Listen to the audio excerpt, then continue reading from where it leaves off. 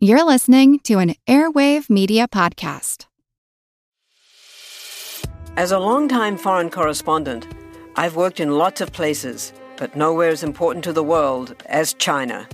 I'm Jane Perlez, former Beijing bureau chief for the New York Times. Join me on my new podcast, Face Off, U.S. versus China, where I'll take you behind the scenes in the tumultuous U.S.-China relationship. Find Face Off wherever you get your podcasts. Want to learn how you can make smarter decisions with your money? Well, I've got the podcast for you. I'm Sean Piles, and I host NerdWallet's Smart Money Podcast. Our show features our team of nerds, personal finance experts in credit cards, banking, investing, and more. And they'll help you make the most of your money while cutting through the clutter and misinformation in today's world of personal finance. You'll get clarity on strategies to help you build your wealth, invest wisely, shop for financial products, and plan for major life events. Listen to NerdWallet's Smart Money Podcast wherever you get your podcasts. I'm Chris Hutchins, and you are listening to the Earn and Invest podcast.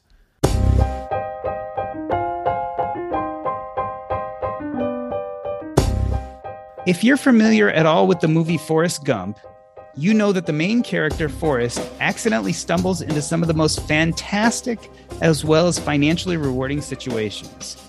It is, in fact, laughable. While researching today's guest, I couldn't help but feel a certain Gumpian quality. Brushes with the president, trips around the world, dream jobs, and hobnobbing with Silicon Valley elite. Like Forrest Gump, you may jump to the conclusion that Chris Hutchins has lived a charmed life. But of course, you would be underestimating the intention and thoughtfulness in which he has carefully treaded the paths that have been laid out in front of him. His road has been anything but serendipitous. Don't be fooled by the ease in which he seems to have navigated his life and career. Unlike Forrest Gump, Chris has an important superpower. He knows all the hacks. Chris Hutchins became head of new product strategy at Wealthfront when the company he co-founded, Grove, was acquired in 2016. He is a former partner at Google Ventures, co-founder of Milk, acquired by Google, and creator of Laid Off Camp. He is an avid life hacker, financial optimizer, and host of the top-ranked podcast, All the Hacks, where he shares his quest to upgrade his life without having to spend a fortune. Chris Hutchins, welcome to Earn and Invest. I want to start with a quote I saw on a website called Healthy Way from 2017. I quote, "Maybe all this life hackery is just another way the internet tries to hold your attention.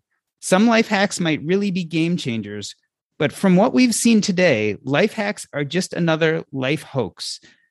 Chris, the idea of life hacks sounds, I don't know, almost so early 2000s. Why is this conversation still relevant today? Wow, that's a great kickoff question. Thanks for having me.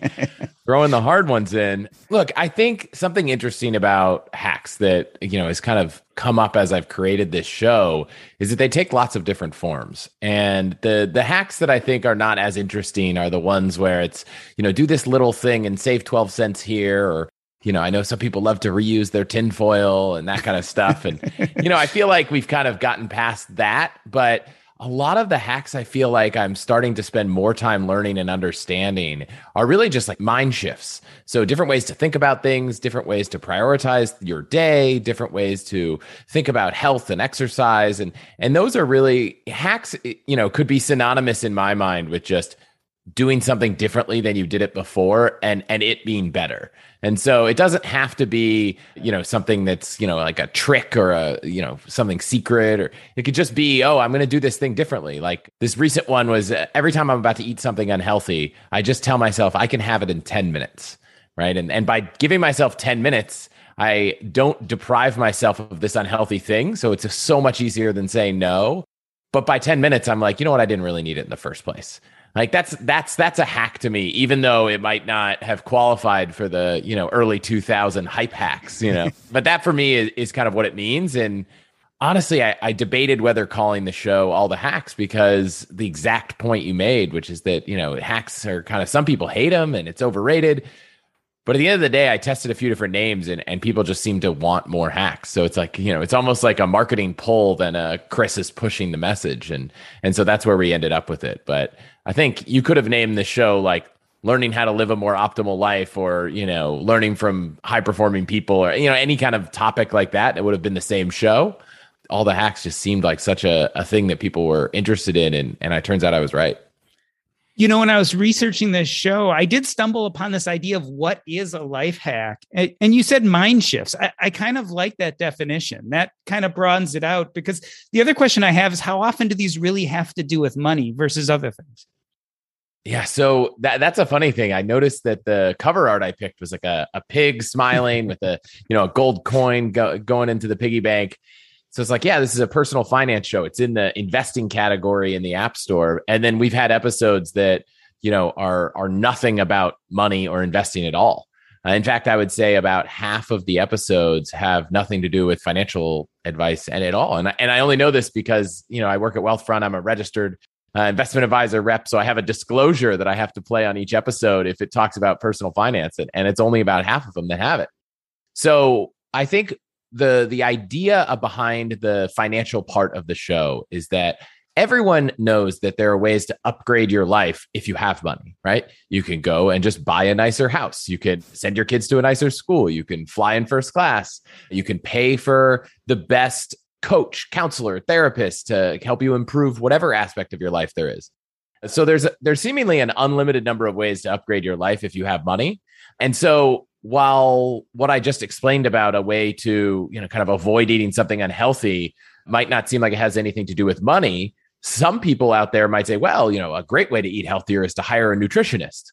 Well, that's expensive. And I didn't want to spend money on a nutritionist. So I, interviewed authors and talked to people who've gone through this, and, talking to some athletes. And I think that it might not at face value look like it's a financial conversation, but if you can listen to an hour-long conversation with someone who's an expert in a field, and that can change your behavior, whether it's your career, your life, your health, in a way that avoids the need to hire a career coach or a nutritionist or a personal trainer, well, then you've both improved your life and saved money. And I think that's a huge win. So it kind of comes back to money, because you're helping people find ways to live more optimal lives without spending a fortune. This whole idea of being an optimizer, I think, is deeply ingrained in who you are, from what I understand. Talk about childhood. And at that point, maybe money really did play a role in your learning how to optimize. Yeah, this is one where I wish I either had a better memory. My parents could remember some stories that I feel like I'm sure existed. But when I think back to childhood, I remember, setting up a lemonade stand on the street and doing things like that. I remember trying to build a, little quarter pipe for me and my friend who were skateboarding. And instead of paying for one to order online because it was expensive, I was always trying to find the kind of way to do something different or interesting, make a home movie for a school project. But I don't really think the kind of heavy optimizing came in until I went to high school. And I went to boarding school, and it seemed like every kid in my boarding school, their parents just gave them a credit card. And I was like, wow, I didn't know this was a thing. And I remember asking my parents, I said, hey, everybody at school has this credit card that just seems to have unlimited money on it. I think you forgot to leave it with me. Did I miss that? And they were like, no, yeah, you're not getting that.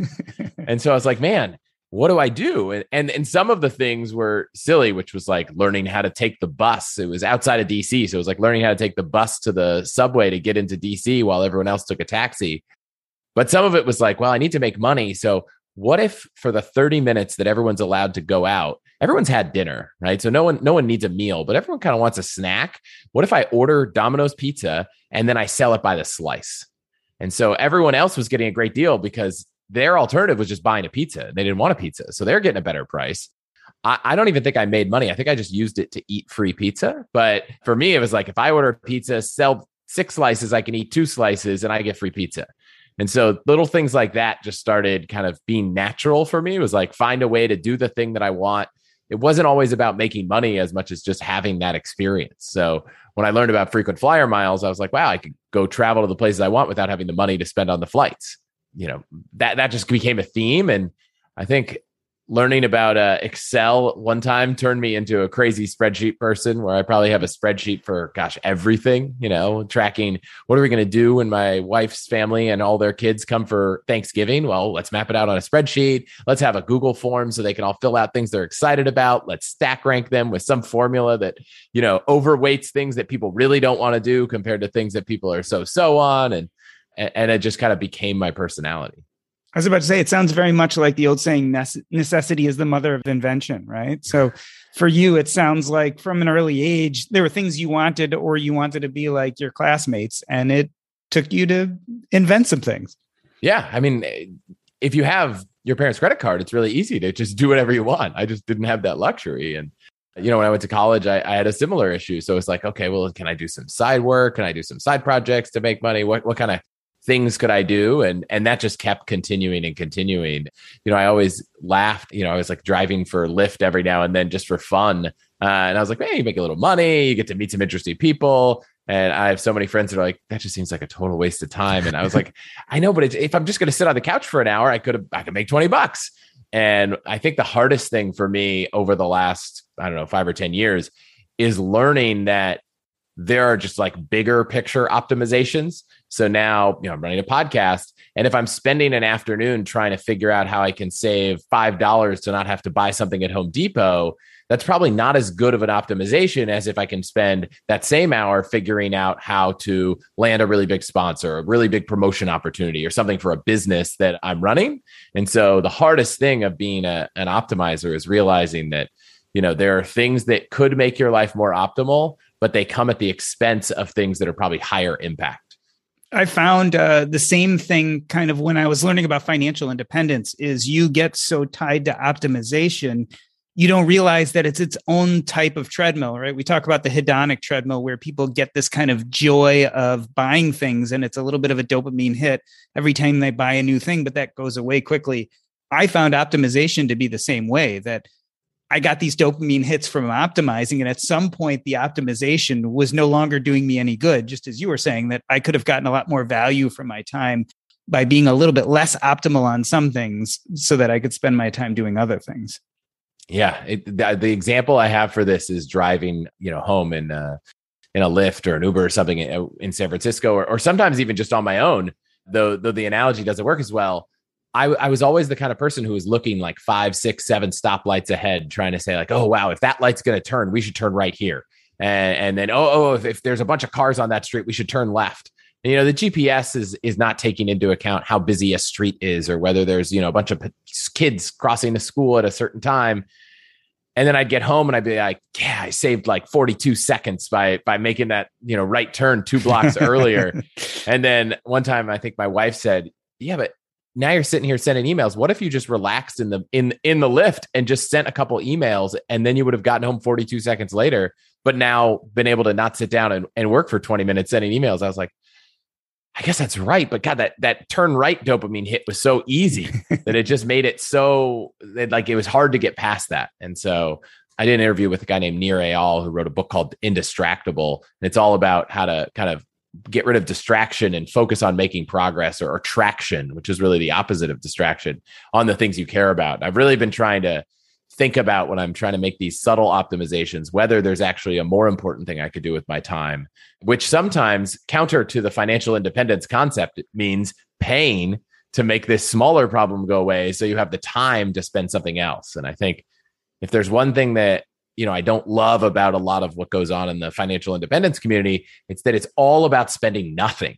And it's like, yes, you could make a rake with sticks in your backyard and some rope and some glue. And, maybe it's not the best rake, but it works. But if you spend 4 hours making a rake, and you could have spent that 4 hours doing something else, and possibly that something else could have made more money in the long run than the, $10 cost of the rake at Home Depot. So I'm all for trying to do fun, optimal things that if you get joy out of it, it's even better. But just make sure you're not sacrificing the long-term big wins for these short, fun wins that might not actually be worth it if you took the time to evaluate how you spent your time.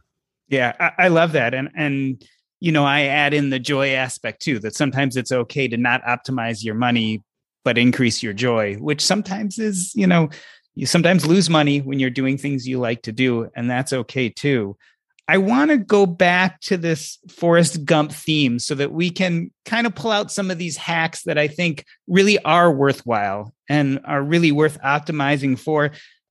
Let's start, and I'm going to jump around a little bit in your history. Let's start with you meeting President Obama. How did that happen? I don't even know where you found this on the internet, so this is exciting. So I had gone to a dinner and met a woman who had worked on the advance team, which I didn't even know what that meant, at the White House. And that means, she was on the team that if the president was going somewhere, they're going to figure out what happens, right? Oh, we're taking a trip in 3 months. We're going to go to Bogota, coordinating all the people that are doing Secret Service scouting, that are doing hotel booking. So she was on that team. And I had learned randomly one time, I think over dinner, she was saying, what's really funny is because we're always trying to travel with all these people, it doesn't make sense to travel with all these drivers. When you look at the motorcade, there's like 5 or 6 press vans, all this stuff. It's like if we had to, fly to San Francisco. And for example, in San Francisco, the president would land at Moffett Airfield and then might go on a bunch of cars to Stanford, talk for an hour, go up to San Francisco, go to a meeting for an hour, and then go up somewhere else. And then all of a sudden, that's like 7 different trips. And the funny thing is they want to have all the cars ready. So that's each place. For each trip, there's like 10 drivers. That'd be 70 drivers to track around 70 people that know how to drive a car in every city would just be a lot, especially if you could send them advance to the next city. So it turns out that all of these vans in the motorcades are all volunteers, just people that happen to be in the right place at the right time and get the email, or their friends know people. So a lot of times it's people who know people on these advance teams that reach out and say, hey, all my friends in San Francisco, if you have a clean driving record, do you want to do this thing? And we're like, so that happened to us. I got this phone call we were sitting at dinner and someone was like, hey, got your number from this mutual friend. She said, you might be interested. Obama's coming to San Francisco and we need people to drive the vans. And I was like, yes. I was like, I don't even know what I have on my schedule that day, but yes. And then I told my wife and she's like, I don't know. And I was like, no, I'm saying yes for you. We're going to do this. And yeah, sure enough, we went in one morning, everyone's all nicely dressed up, which is very rare for San Francisco, suits and ties. And I was in charge of a press van. And so I just sat in the van until the motorcade comes out of the hotel. And it turns out the weather was bad. And so instead of driving to a helicopter, we ended up driving all the way to Stanford. So we drove on the freeway, completely closed for about 30 miles, which is just a weird experience, going on like a 5-lane highway with one, you're the only cars on there. And then before that whole thing started, the president came in and met everyone and said, thank you for doing this, shook hands, took some photos. And so I wouldn't say I got like the full meet the president experience. We didn't sit down and, play basketball or drink a beer.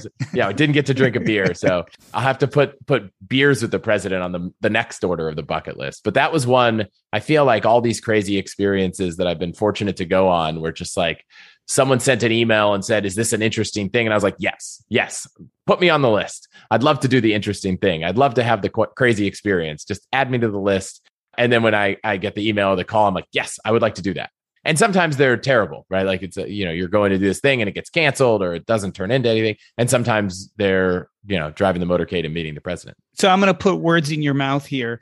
My next question was going to be, what is the life hack to having fantastic and outsized experiences such as this one? And I'm assuming your answer is saying yes.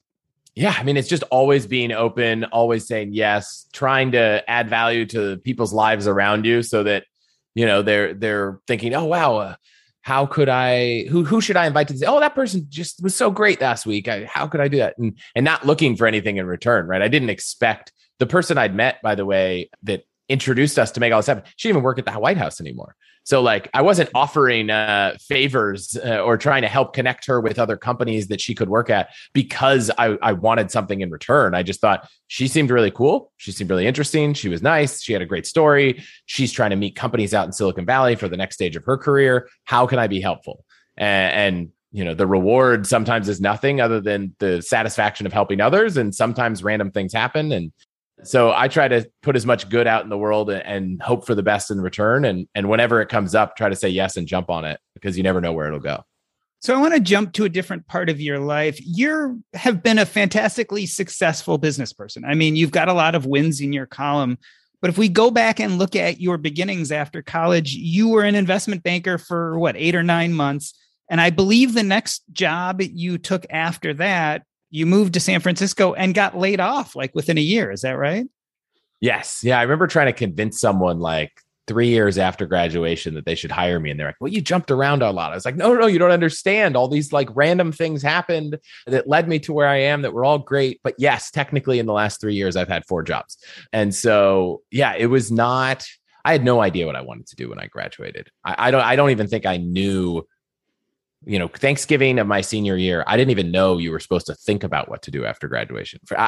This sounds so crazy to me now, but at the time I wasn't like, ooh, let's prepare for a job. I think I kind of thought you graduate, you're no longer in school, and now you go find out what you want to do. But no, you're supposed to do that in advance so that when you graduate, you have a job. So it all kind of caught me by surprise. And I just asked friends, I was like, what are the best jobs? Because I hadn't had the time. I didn't have the time to figure out what I wanted to do. And people were like, investment banking, management consulting, they're the really great, prestigious jobs. And I was like, instead of taking the time to figure out what I want, because I'm already so far behind, I might as well just try to get a job in these 2 careers that everyone said are great without even understanding really what they were. And that's what happened. It turns out that, I'm thankful I got laid off because I probably wouldn't have lasted much longer in those careers, but it was a good place to start off and meet some interesting people and learn about some industries, but certainly not what I wanted to do forever. At that point in your life, you actually started something called Laid Off Camp. Tell me about what failure did for you at that time, because that's certainly a life hack is what do you do when things aren't going your way? So you're a few years out of college.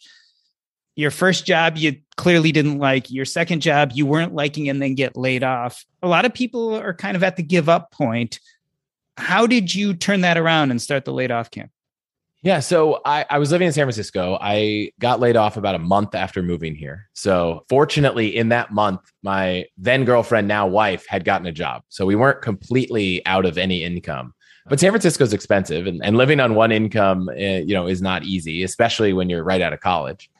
And so it's Thanksgiving. It was right before Thanksgiving. And I was like, no one's going to get a job for the next 2 months, right? Like it's the wake of the 2008 crisis and it's the holidays. I just didn't expect anyone to be hiring, nor did I even know what I wanted to do.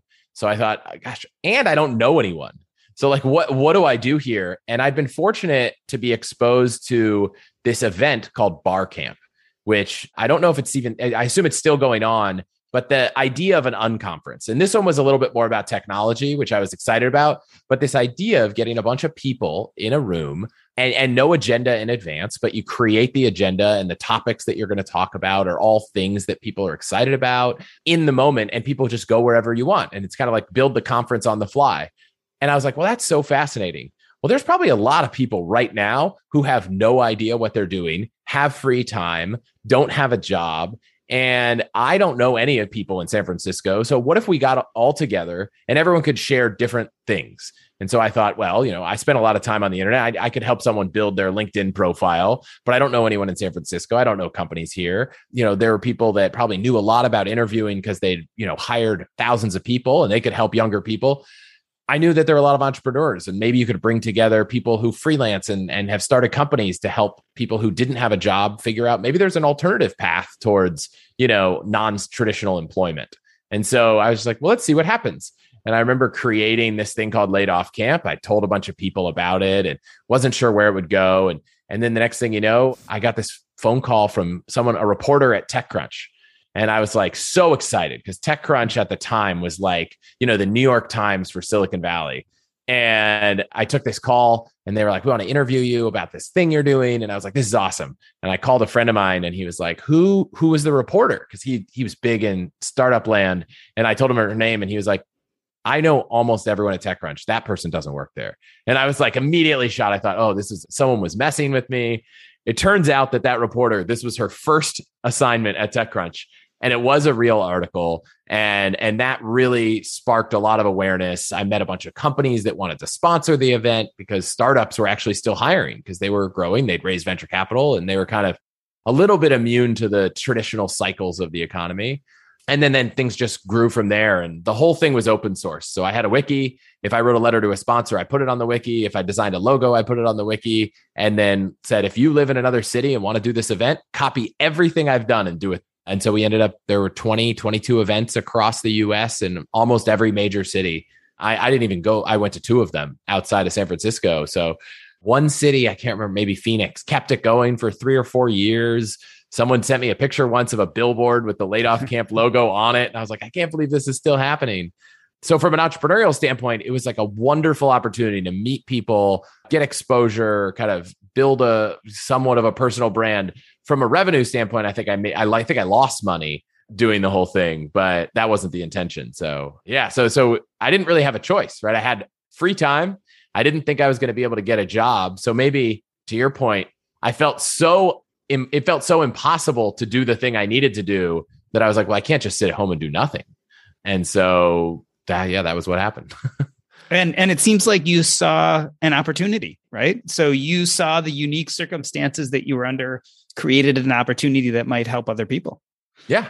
Yeah. People were doing these pink slip parties. It kind of fell in the zeitgeist of 2008 and the internet and all that. And yeah, it was a lot of fun. Didn't know obviously it didn't go anywhere, right? It's not a thing anymore. And maybe there'll be another financial crisis. Hopefully not, but maybe there'll be another, bunch of layoffs and maybe someone else can revive it. Yeah. I think it was a great way for me to just throw myself into a new city and figure things out. And that Laid Off Camp led to some consulting opportunities. And as you were closing those contracts up, you decided to take a 2 to 3 week vacation. That somehow turned into a trip around the world for 7 months. What happened there? So I don't think most people think about traveling around the world as something they could ever do for an extended period of time. I know I didn't. So my wife and I were talking. I think we were still dating at the time, because after we got back from spending 7 months, 24/7, we were like, wow, that worked. Let's get married. But at the time, we were like, let's take a trip, because I had all these consulting projects. They were wrapping up. I decided I wanted a job. Like, I wanted to work at a startup full time. But before I do that, maybe we could take a trip. And my wife didn't love her job, but it had never even crossed our mind that you could travel the world for more than a couple weeks, like more than a vacation. And so as we were doing research, we stumbled across a bunch of people who had done this. They'd literally quit their jobs and they'd traveled for 7, 12, 24 months. We were like, oh, this is a thing. We didn't even know this is a thing people do. And if you look at the cost of travel, one of the biggest, most significant pieces is the airfare to get there. So if you want to go on a trip to Europe or Africa, the cost to fly there is really significant. And if you're trying to fly around inside Europe, each ticket's $100, $200, $300. If you take the bus, you take the train, those tickets can be $15, $20, $30. And lodging, if you go on a trip and stay at a nice hotel, it can be really expensive. But if you're couch surfing or staying in hostels, you can spend, I think in India, we spent the cheapest hotel we ever stayed at was a hostel in India for $1 a night. So if you figure you could easily eat in India for $1 a day, you could easily stay in India, let's call it for $5 a day. So every day is, let's call it all in $10. But the flight to India, it's hard to find a flight to India from the US for less than $1,000. So, a 10-day trip might cost you $1,100 or $1,100, and a 20-day trip is $1,200, right? So the longer you take a trip, the better, the price per day is. And so we were like, wow, there's so many places we want to see. We're in a point in our life where we've saved enough money. We probably had $10,000 saved. And we thought, we're never going to get this opportunity. If we wanted to take 20 trips, it would cost us, thousands of dollars each time. What if we just do this? And we focus on the countries where we thought 2 things were true. One, way more affordable. So we focused on Africa, the Middle East, and Southeast Asia. And then we also said countries that we thought weren't going to be the same 30 years from now. Like, I find it hard to believe that London will go through as much transformation as Thailand or something like that. So we were like, these lesser expensive countries where things might change and they might be different. Let's go there and let's do it overland. The goal was once we got to South Africa, the goal was to not fly again until we got to somewhere in Asia. We ended up having to take a few short flights because there are some countries like Sudan and Afghanistan that were just not possible to, get a visa and cross through. But, overland travel, we took a 52-hour train ride through Africa that cost less than $20. And the flight probably would have been $600. So it was a wild adventure. We got to meet thousands of different people from all over the world. I wouldn't have traded that for anything. I think now that we have a child and maybe a higher standard of travel, it would have cost 10 times as much. But man, at that time in our life, we were able to do something that, just took some crazy conviction that it was a good idea. And, it all worked out. And we're not going to make this into a travel hacking episode, but you also use credit card rewards as well as rented out your apartment in San Francisco for a little bit of a profit to pay for some of your cost of living. Yeah. I mean, turns out furnished apartments rent for more than unfurnished apartments, and short-term rentals rent more than long-term rentals. So if you have a furnished apartment that you can rent short-term, you can usually rent it for more than the rent you're paying if that's allowed in your lease. And this was before the days of Airbnb, and there probably were lots of rules that landlords put in place. So I think we kind of fortunate there. That was one. And then the biggest thing about travel hacking that comes to this kind of travel is that one-way international flights can be really expensive. And so it makes a trip like this tough. But when it comes to points and miles, one-way trips are just usually half of what the round trip is. And so sometimes, and a lot of times things are based on distance. And so inter-Africa flights, for example, can be some of the most expensive flights in the world for how far the travel is. But when it comes to using miles, it's like, oh, well, this flight is just between two countries in the same continent. So it's the equivalent of like $100 of points versus $1,000 of dollars. And so, yeah, we definitely use some travel hacking there. It's a passion of mine. Check out the podcast if you want more. We don't have to go deep here.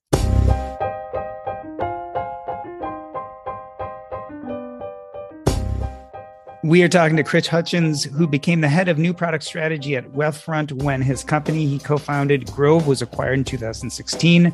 We're going to take a short break. I'm Doc G, and this is the Earn and Invest podcast.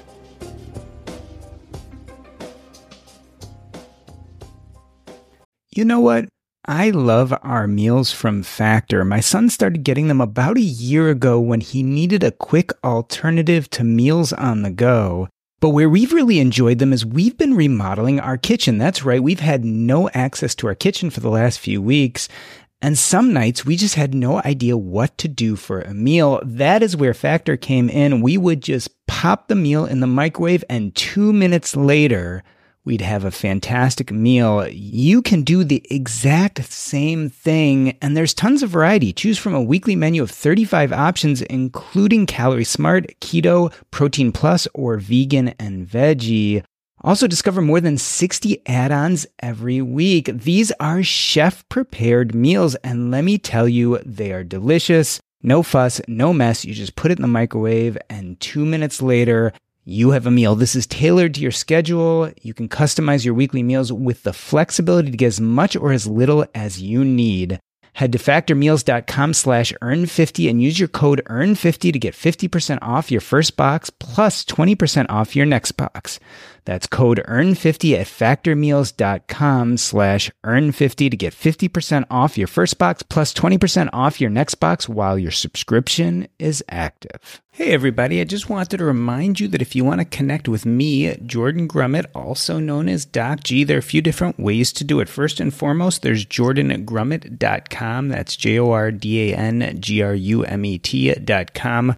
Right now, that's being diverted to my old medical blog, but eventually it will be a hub for all things Doc G, Earn and Invest, and my new book, Taking Stock. So check me out, jordangrumet.com. Also, there is our Earn and Invest Facebook group. Just go to earnandinvest.com/Facebook. Here we discuss topics similar to what you hear on the podcast, but it is 24/7.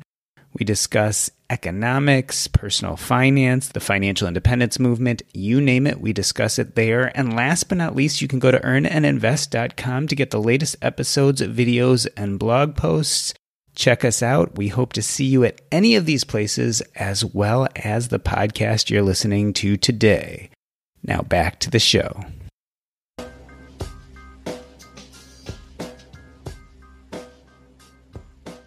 Let me reintroduce you. We are talking to Chris Hutchins. He is an avid life hacker, financial optimizer, and host of the top-ranked podcast, All the Hacks. where he shares his quest to upgrade his life without having to spend a fortune.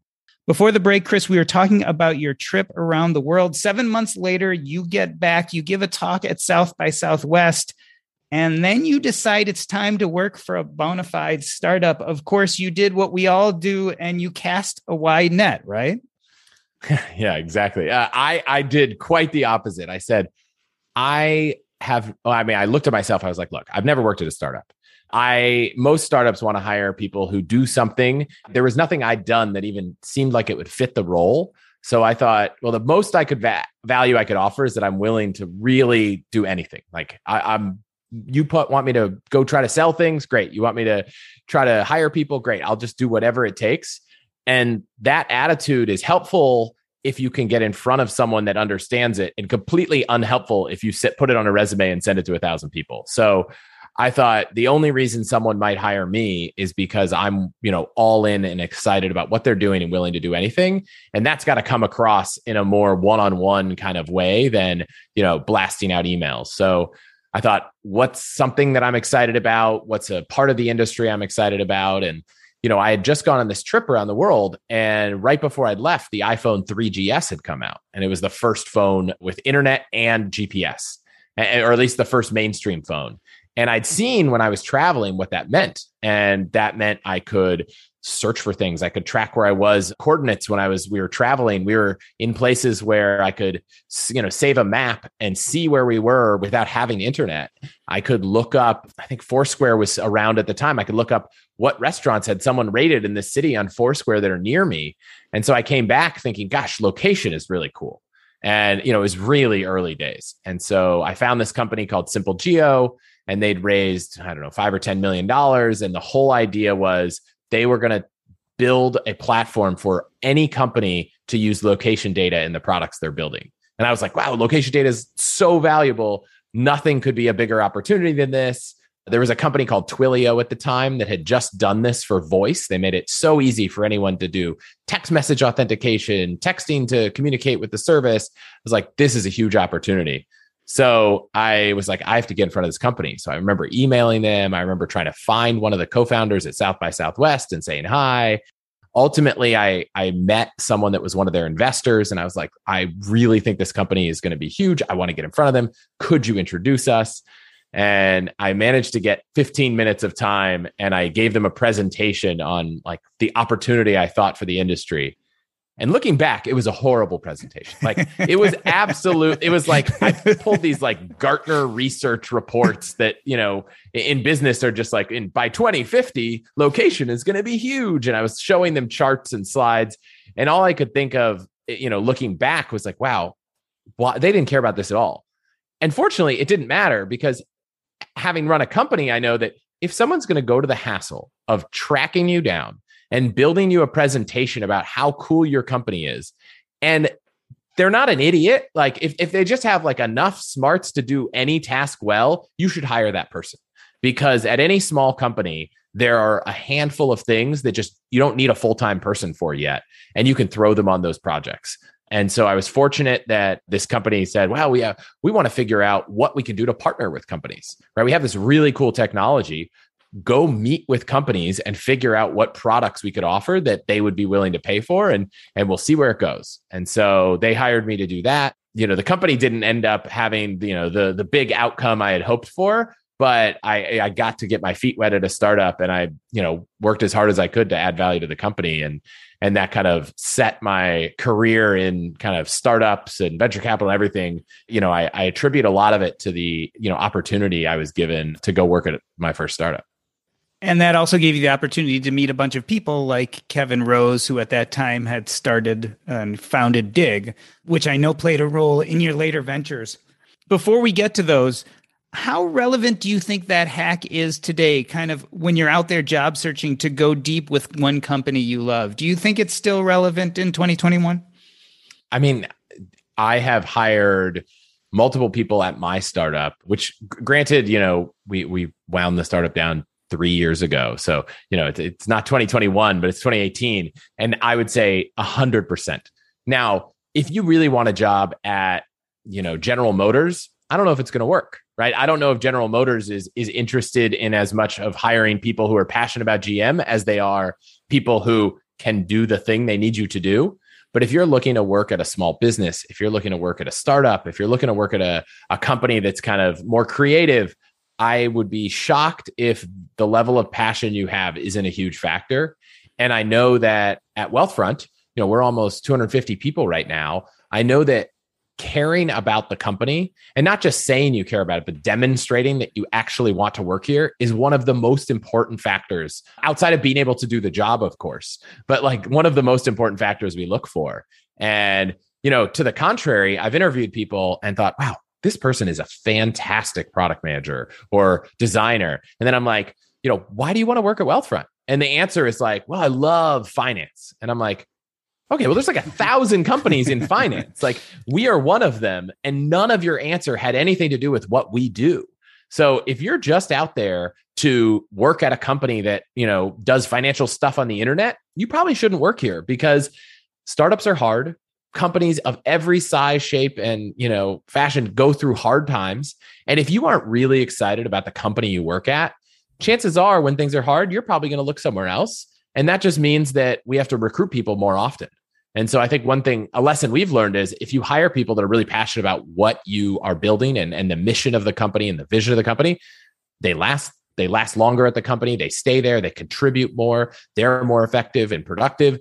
You as a company can choose to reward people like that better. And Wealthfront, I think, has one of the best kind of ownership programs in terms of increasing the amount of ownership every employee has as they continue their career and work harder and have bigger impact. And all that together just creates for a better company. And so I think that the hack of kind of putting yourself out there in that way is probably never going to not be relevant.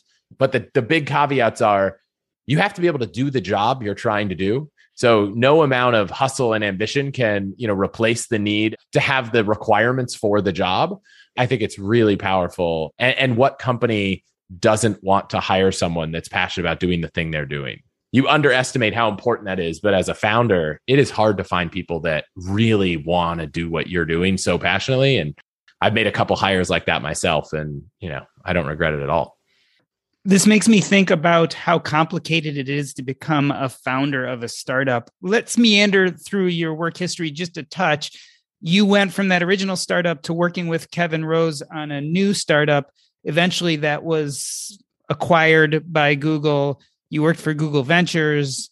You eventually set off on your own for Grove, which was acquired by Wealthfront.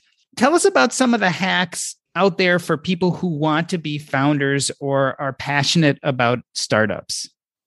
Yeah. I mean, I think one of the things that every time I've started a company, I've been more aware by the experiences I've had. So you could start a company at any time, but man, if you have a chance to go work at a startup before you do, I would jump on that as an opportunity to learn. If you had an opportunity to work as an investor in startups at a venture capital firm, that's another one. Like the more data you can get about how this whole industry works, the better and more effective you'll be at starting that company. I think the biggest and most important thing that we learned from the first startup, Milk, was that, this sounds so cliche. Startups are hard. Of course, everyone knows that. But we started this company as an incubator. And the idea was we were going to try different product ideas out and see what, we found heat for and double down on that. And I think one of the hardest things about a company is getting through the hard times, both as the founder, even more, but also as an employee. And the thing that oftentimes I see really rallies everyone together is the vision and the mission of why that company is there. And the nature of starting an incubator is that we actually didn't have that mission or that vision. And so we started with one product.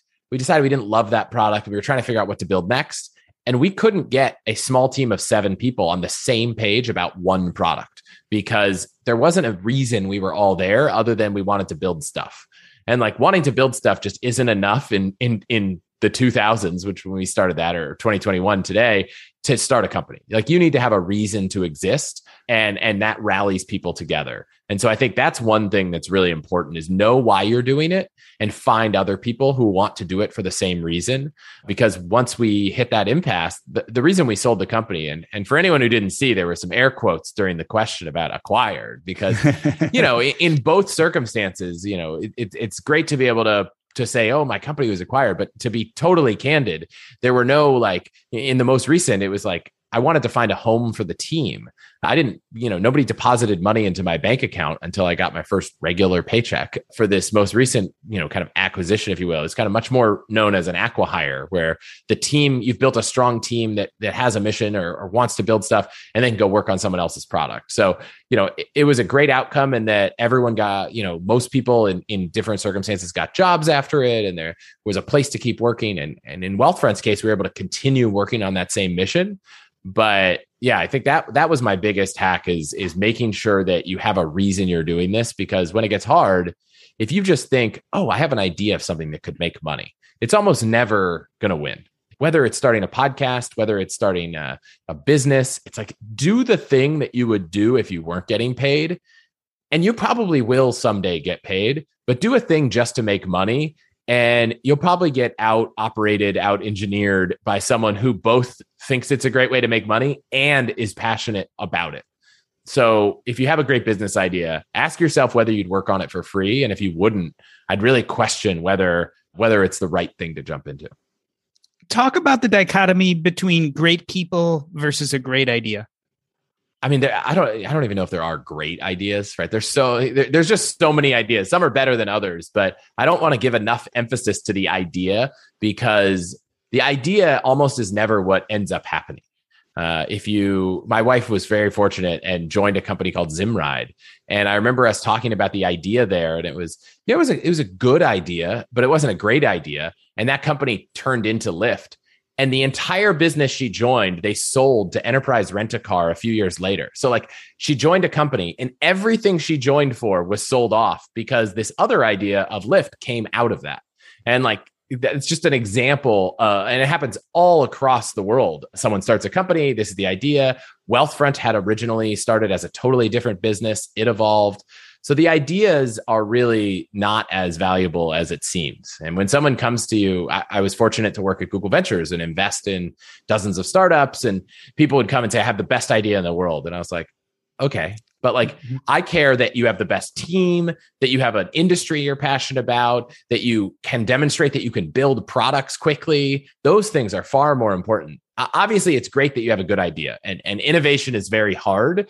So I do think good ideas are hard to come by, but the execution of those ideas, the passion behind those ideas are even harder to come by. So I would bet on a team that is passionate about a space, can demonstrate they can build things in that space far more often than I would invest in a team that was so-so and had a good idea. In fact, I would never invest in a so-so team with a good idea. Let's talk about the execution of a specific idea. You recently started a podcast, All the Hacks, and one of your episodes was with Tim Ferriss, a 3-hour interview. This will not be a 3-hour interview, a 3-hour interview about some of the hacks involved with podcasting. Tell me why you started a podcast and condense that 3 hours for us. Tell us what you gleaned from that conversation. If you can give us a few sentences that really hit home. Yeah. So the reason I started a podcast was kind of interesting. It was one of those things that, we never prioritize what we want personally as much as professionally, because there's not a lot of accountability. And I'll be interviewing this guest. By the time you listen to this, it'll probably have aired, named Ben Nemtin, who kind of dedicated his entire career towards helping people achieve their dreams and in the personal world and professional. But I'd always said, I should start a podcast. I should start a podcast. And it always started because I'd go to a dinner, and inevitably somehow a life hack or a financial hack or a credit card trick came up. And then all of a sudden people were like, can you tell me more? I'm really excited. And as I'm constantly learning new, crazier things in that world, people were more and more interested. And I thought, wow, I should just share this. And people were telling me, you should just share this. I want to send this to my friend, but they weren't at the dinner. So I kept saying I was going to do it. And it wasn't until I was on one podcast from, in fact, Kevin Rose, who I'd started a company with. And he said, hey, tell everybody about your podcast. And I said, well, I haven't told anyone. I don't have a podcast yet. He's like, I know, but you keep saying you're going to do it. So you have until this episode airs to send me an audio file of you answering that question far better than you did now. And I have a lot of followers and they're going to hear about your podcast. So I'm basically going to kind of, as a friend, push you to do this thing you keep saying you're going to do. So I went home and I thought, okay, I need a name, I need a website, I need a trailer, I need all this stuff. And I knew I didn't have much time. So I just sat down with a mic and I recorded and answered the question. And I knew what it would be about because it was what I loved doing. By the time that episode aired, within maybe hours, Apple had approved the trailer, the website had gone up, and it was out there. And it still took me a month or two to release a guest because, it's so new. I didn't have any, this wasn't something that I'd been planning for months, but I kind of got thrown into it. And so the whole Tim Ferriss episode really came from the fact that some people research the business, the idea, the area they're going to get into for years before starting. I had maybe talked about it for years, but I hadn't actually figured out what there is to do and how to learn and how to grow. But I knew that if I was going to spend time on something, I didn't want it to just be a small thing. I wanted to try to make it as big as possible. And, I'd been fortunate to have been introduced to Tim, years ago. And I reached out and said, hey, you have arguably one of the most successful, interview format podcasts of all time. I would love to pick your brain. And I sent him like 30 questions. And he was like, this is a lot of questions. He was like, are there ones that you want me to focus on? I was like, no, all of them. And he said, well, I get emails all the time of how do I, start a podcast? How do I do better? Can we just record an episode where you just run through every aspect of podcasting and I'll record it. We'll go as long as we need to. And then if anyone ever emails me and says, hey, I have some podcasting questions, I'll say, hey, go listen to this episode.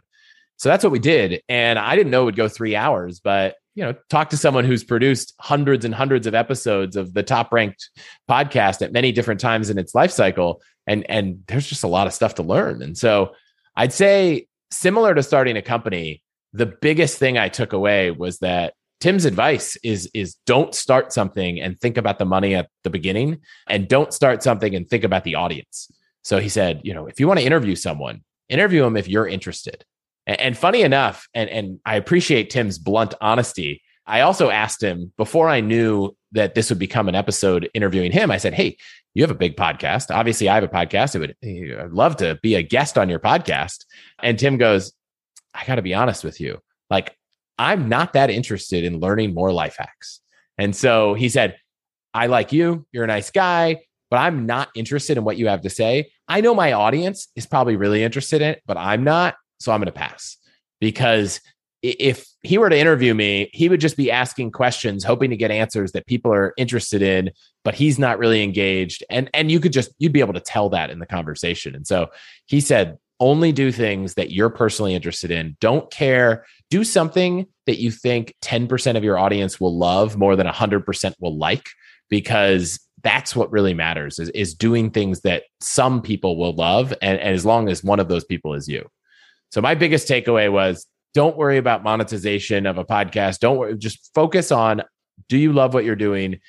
And everything else will kind of either work or it won't, but it'll at least work in a way that's sustainable. Because people listening to this might think, oh, you just throw up a mic and 2 people talk and there's no work. But I can tell based on the questions you're asking that, you put a lot of work into preparing for this. And I do the same for my podcast, and it's a lot of work. And that work will be very hard if you're just interviewing guests that you're totally not interested in, if you're not focused on something that you're passionate about. And then it'll feel like a job, and nothing sparks creativity and innovation more than just feeling like you're doing something boring. Yeah, I definitely sparks it. Totally, blows it out. I definitely, feel this idea of the episodes I end up being most proud of tend to be the most authentic. They're like the guests that I'm like most gigged about talking to, or a topic that really gets me. We've been talking about life hacks, and it hits me that, Chris Hutchins, you've probably achieved a lot of the things, certainly from a business standpoint, that you want to achieve. How do you define enough? And I would say that in another way. How do you know when it's time to just stop the life hacks and just live? I think there's always another thing to optimize, right? It just is how higher order is it in the view of life. And Ramit Sethi, actually, I spent a little time with him, and he really helped me think through this in our interview. He said, look, you're focused on these small questions. You could be bigger questions and bigger and bigger. And so at some point, maybe you've been so successful. I'm thinking about Bill Gates right now. It's like, how do I optimize the way you distribute malaria vaccines to the world, right? Like I would love to be focused on optimizations that help billions of people. And maybe that's the seventh step. I'm not quite there yet, but I don't think there's ever going to be a time where it's not worth thinking about whether there's a more optimal way to do something. And I think that's the kind of true spirit really of Silicon Valley is, don't get too stuck in the ways. There's probably always a better way to do something, a better way to deliver a product, to deliver a service. And, that'll continue happening forever. And so it's just how macro or micro are you focused? And so I'm trying really hard, when it's in your nature to optimize everything comes up. It's like, how do I optimize this little tiny thing? How do I do this? But I'm trying really hard to really focus on the next order for me, which is, building a business on my own that is sustainable, that I'm excited and passionate about. I realize that there are things that I love doing more than others. And, managing a team of people is something I enjoy, but it's really hard to manage a company and a team of people. And I think I enjoy the business side more than the people side at scale. And so, that's a different role, and starting to learn about myself and how I like to work and how that, takes place in a business. I got a lot to optimize still. So I don't think there ever is a time to stop optimizing. And if you frame it as when's enough life hacks enough, then maybe you could feel one way. But if you say, when's it enough to stop caring about improving the way you live, the way you work? Well, that doesn't seem like you should ever stop. And so for me, life hacks and improving life are kind of synonymous. And so I don't really know if I ever want to stop improving life. This guy, Ben Nimpton, who I at this point will have interviewed, always has the number one thing people say when they die, on their deathbed at least, about how they feel is they wish that they have lived a life they wanted to, not the life they thought they were supposed to or they were told to live. And so, the only way to do that is to continue to optimally live your life towards what you want. And so, I don't know. It seems like if 70+% of people have that regret, there's a lot of room for a lot of us to continue to optimize our entire lives. Yeah, the reference is Bronnie Ware's 5 Regrets of the Dying. And that is, I believe, the first regret of the 5. As we talk about optimization, and certainly for you, it sounds like there's been an evolution. Do you ever feel like you are going to evolve to optimizing totally and completely outside of the business realm? I guess some people would call that retirement. Do you see yourself getting to that point at some time? Yeah, I mean, I'm a fan of the FI, but not the RE. For me, retirement is, I guess, depending on how you define it. I've defined it in the past as this, as one hand, the cessation of work. Which no, I don't think I'm ever going to be the person that just sits at home and does nothing. I think I just get so bored. I like, there are days and even weeks where I'm like, it'd be really nice to do nothing this week, but that wanes and you're ready to go. So if you define it as the ability to do, work on your own terms, to not have to take a job that you don't love because you need the money, well, then in that regard, yeah, sure. I'm probably, either retired now or go through phases of retirement in my life already. But if it's stopping working and doing nothing, I don't think so. Do I want to find a time? We have a 15-month-old now. Do I want to find a time where I have more time to spend with our daughter and as a family and maybe take trips together? Yes. Do I want to optimize the way work happens so those things are possible? So we could live for a month in Japan?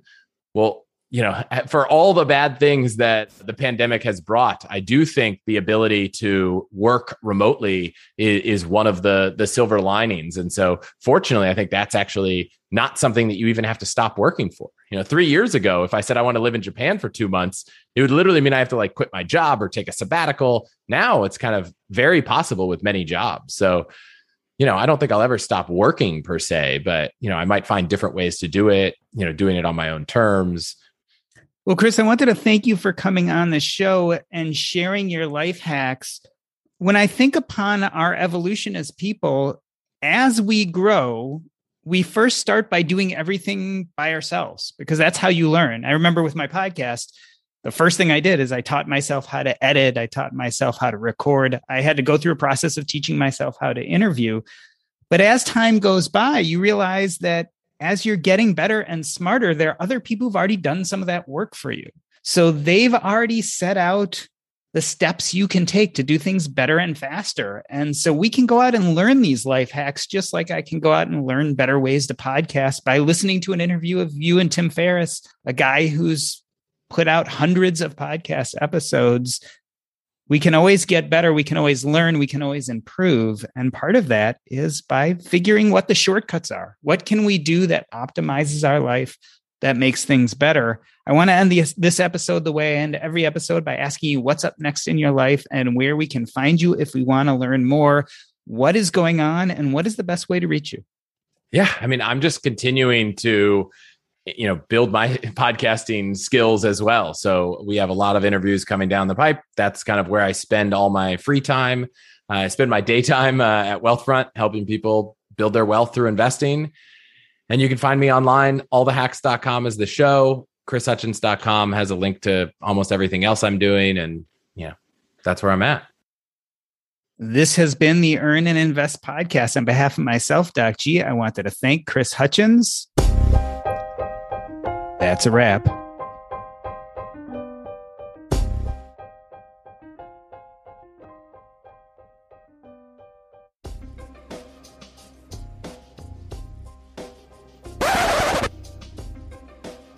Sweet.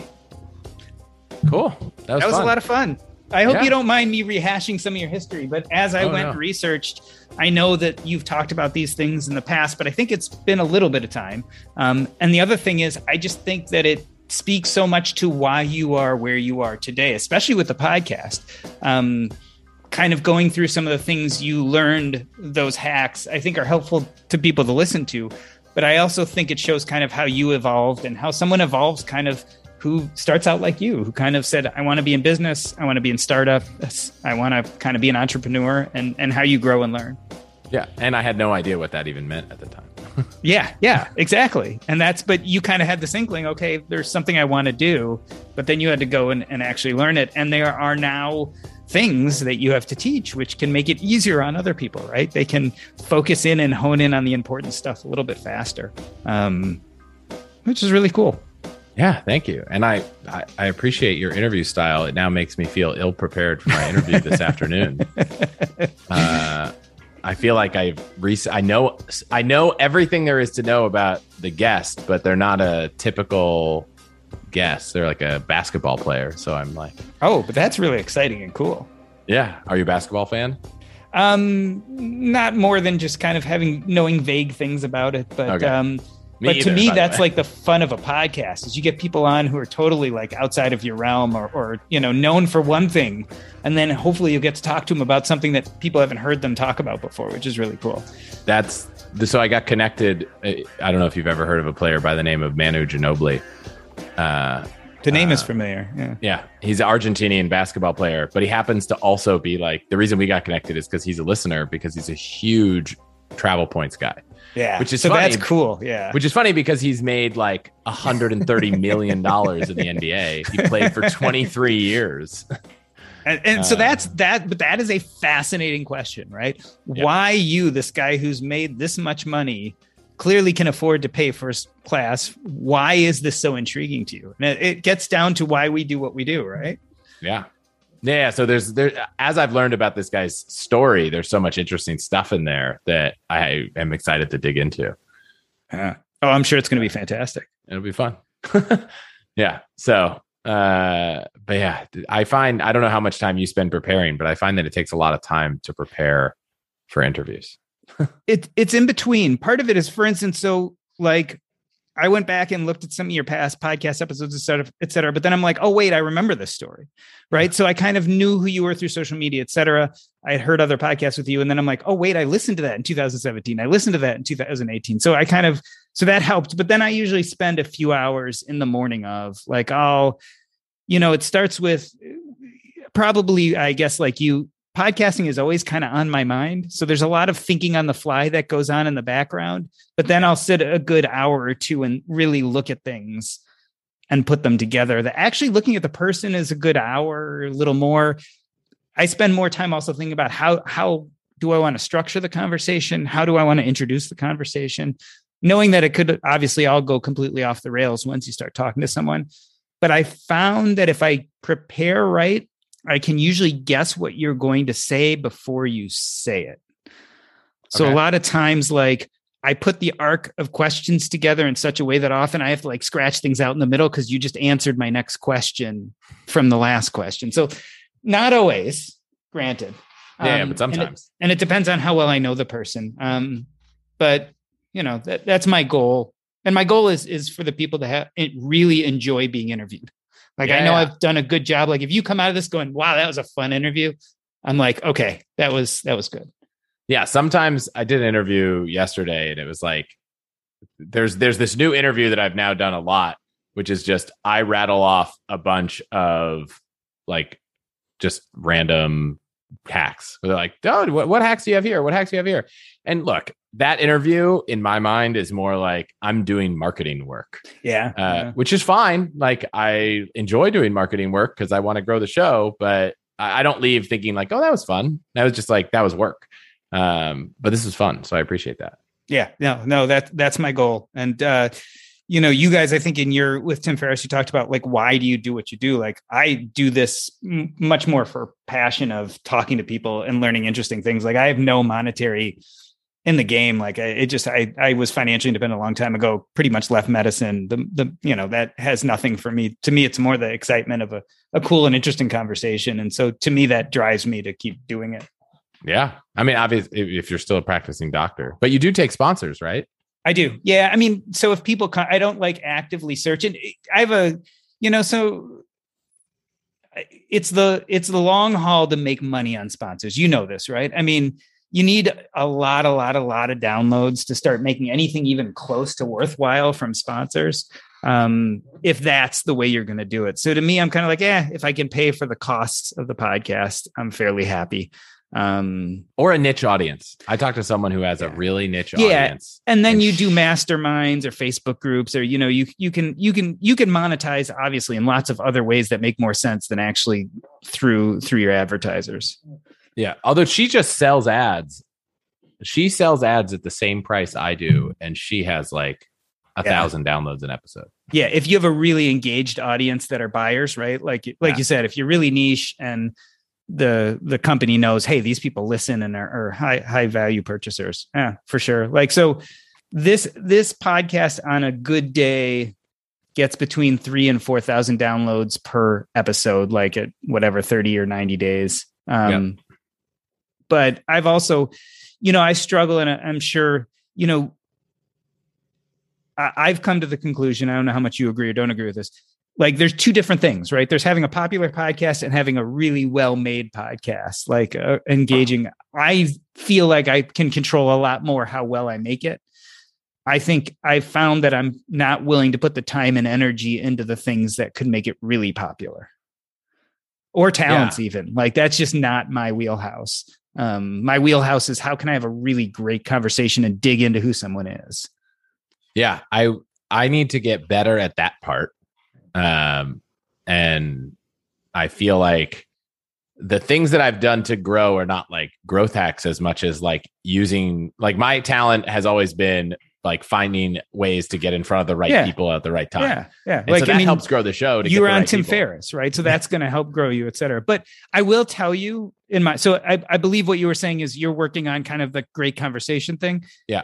You can develop that for sure. Yeah. Like that will, first of all, I've listened to you, and the ones I've listened to, I thought were quite engaging anyway, but you will hone your skill over the next 50 to 100 episodes to a point where you feel very good about that, I suspect. Yep. And hopefully need to do, you know, spend less time preparing, you know, some of the big guests I was preparing for Carrie Walsh Jennings, the volleyball player.